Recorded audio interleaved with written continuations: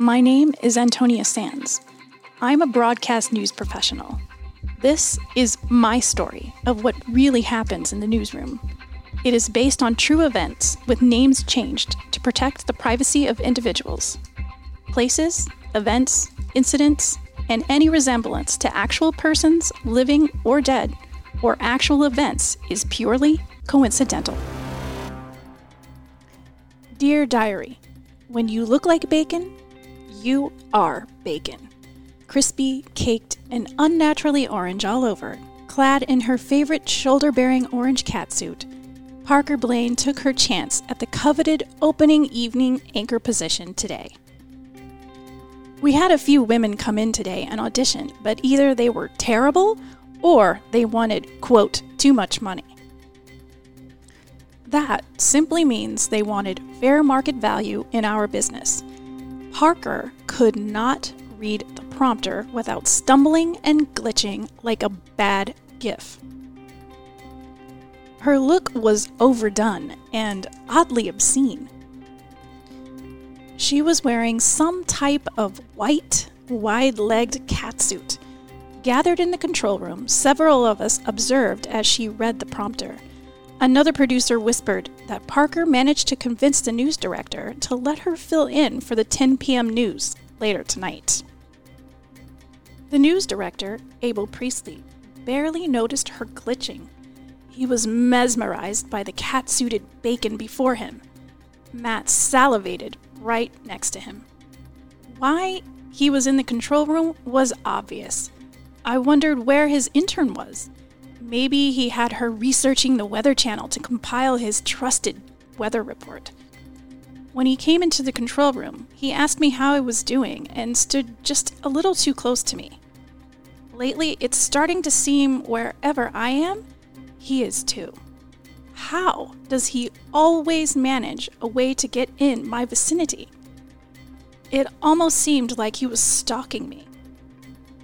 My initial reaction was to take a few steps away from him, but then I decided he was probably trying to intimidate me, so I stood my ground.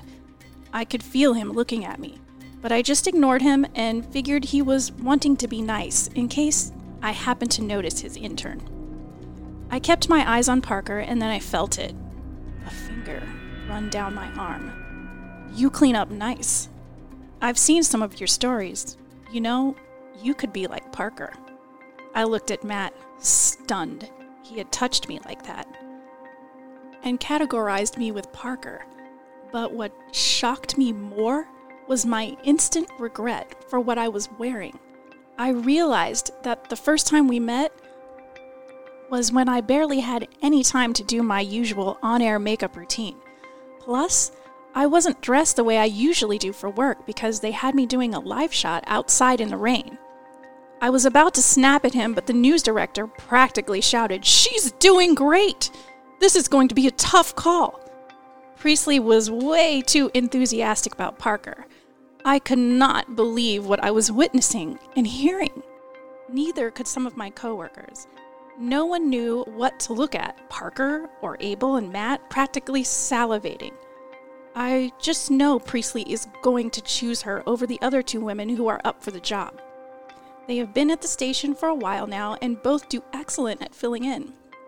They could carry the entire show alone. However, experienced and professionally dressed is not mesmerizing to Abel Priestley. Funny that he brought in a style consultant last week to help the anchors and reporters tweak their look. The tight bacon look was breaking all the rules.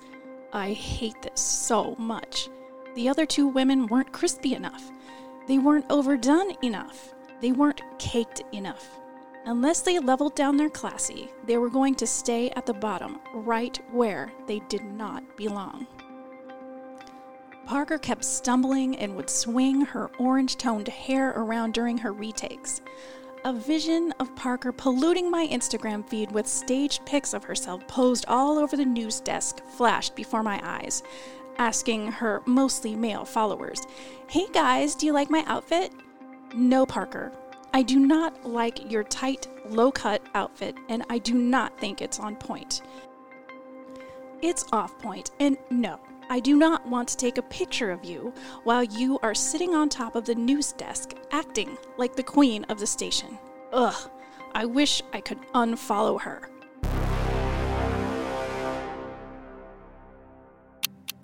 Thank you for listening to the Newsgirl Diaries. To connect with me, go to newsgirldiaries.com. Subscribe to the Newsgirl Diaries on Apple Podcasts and Spotify.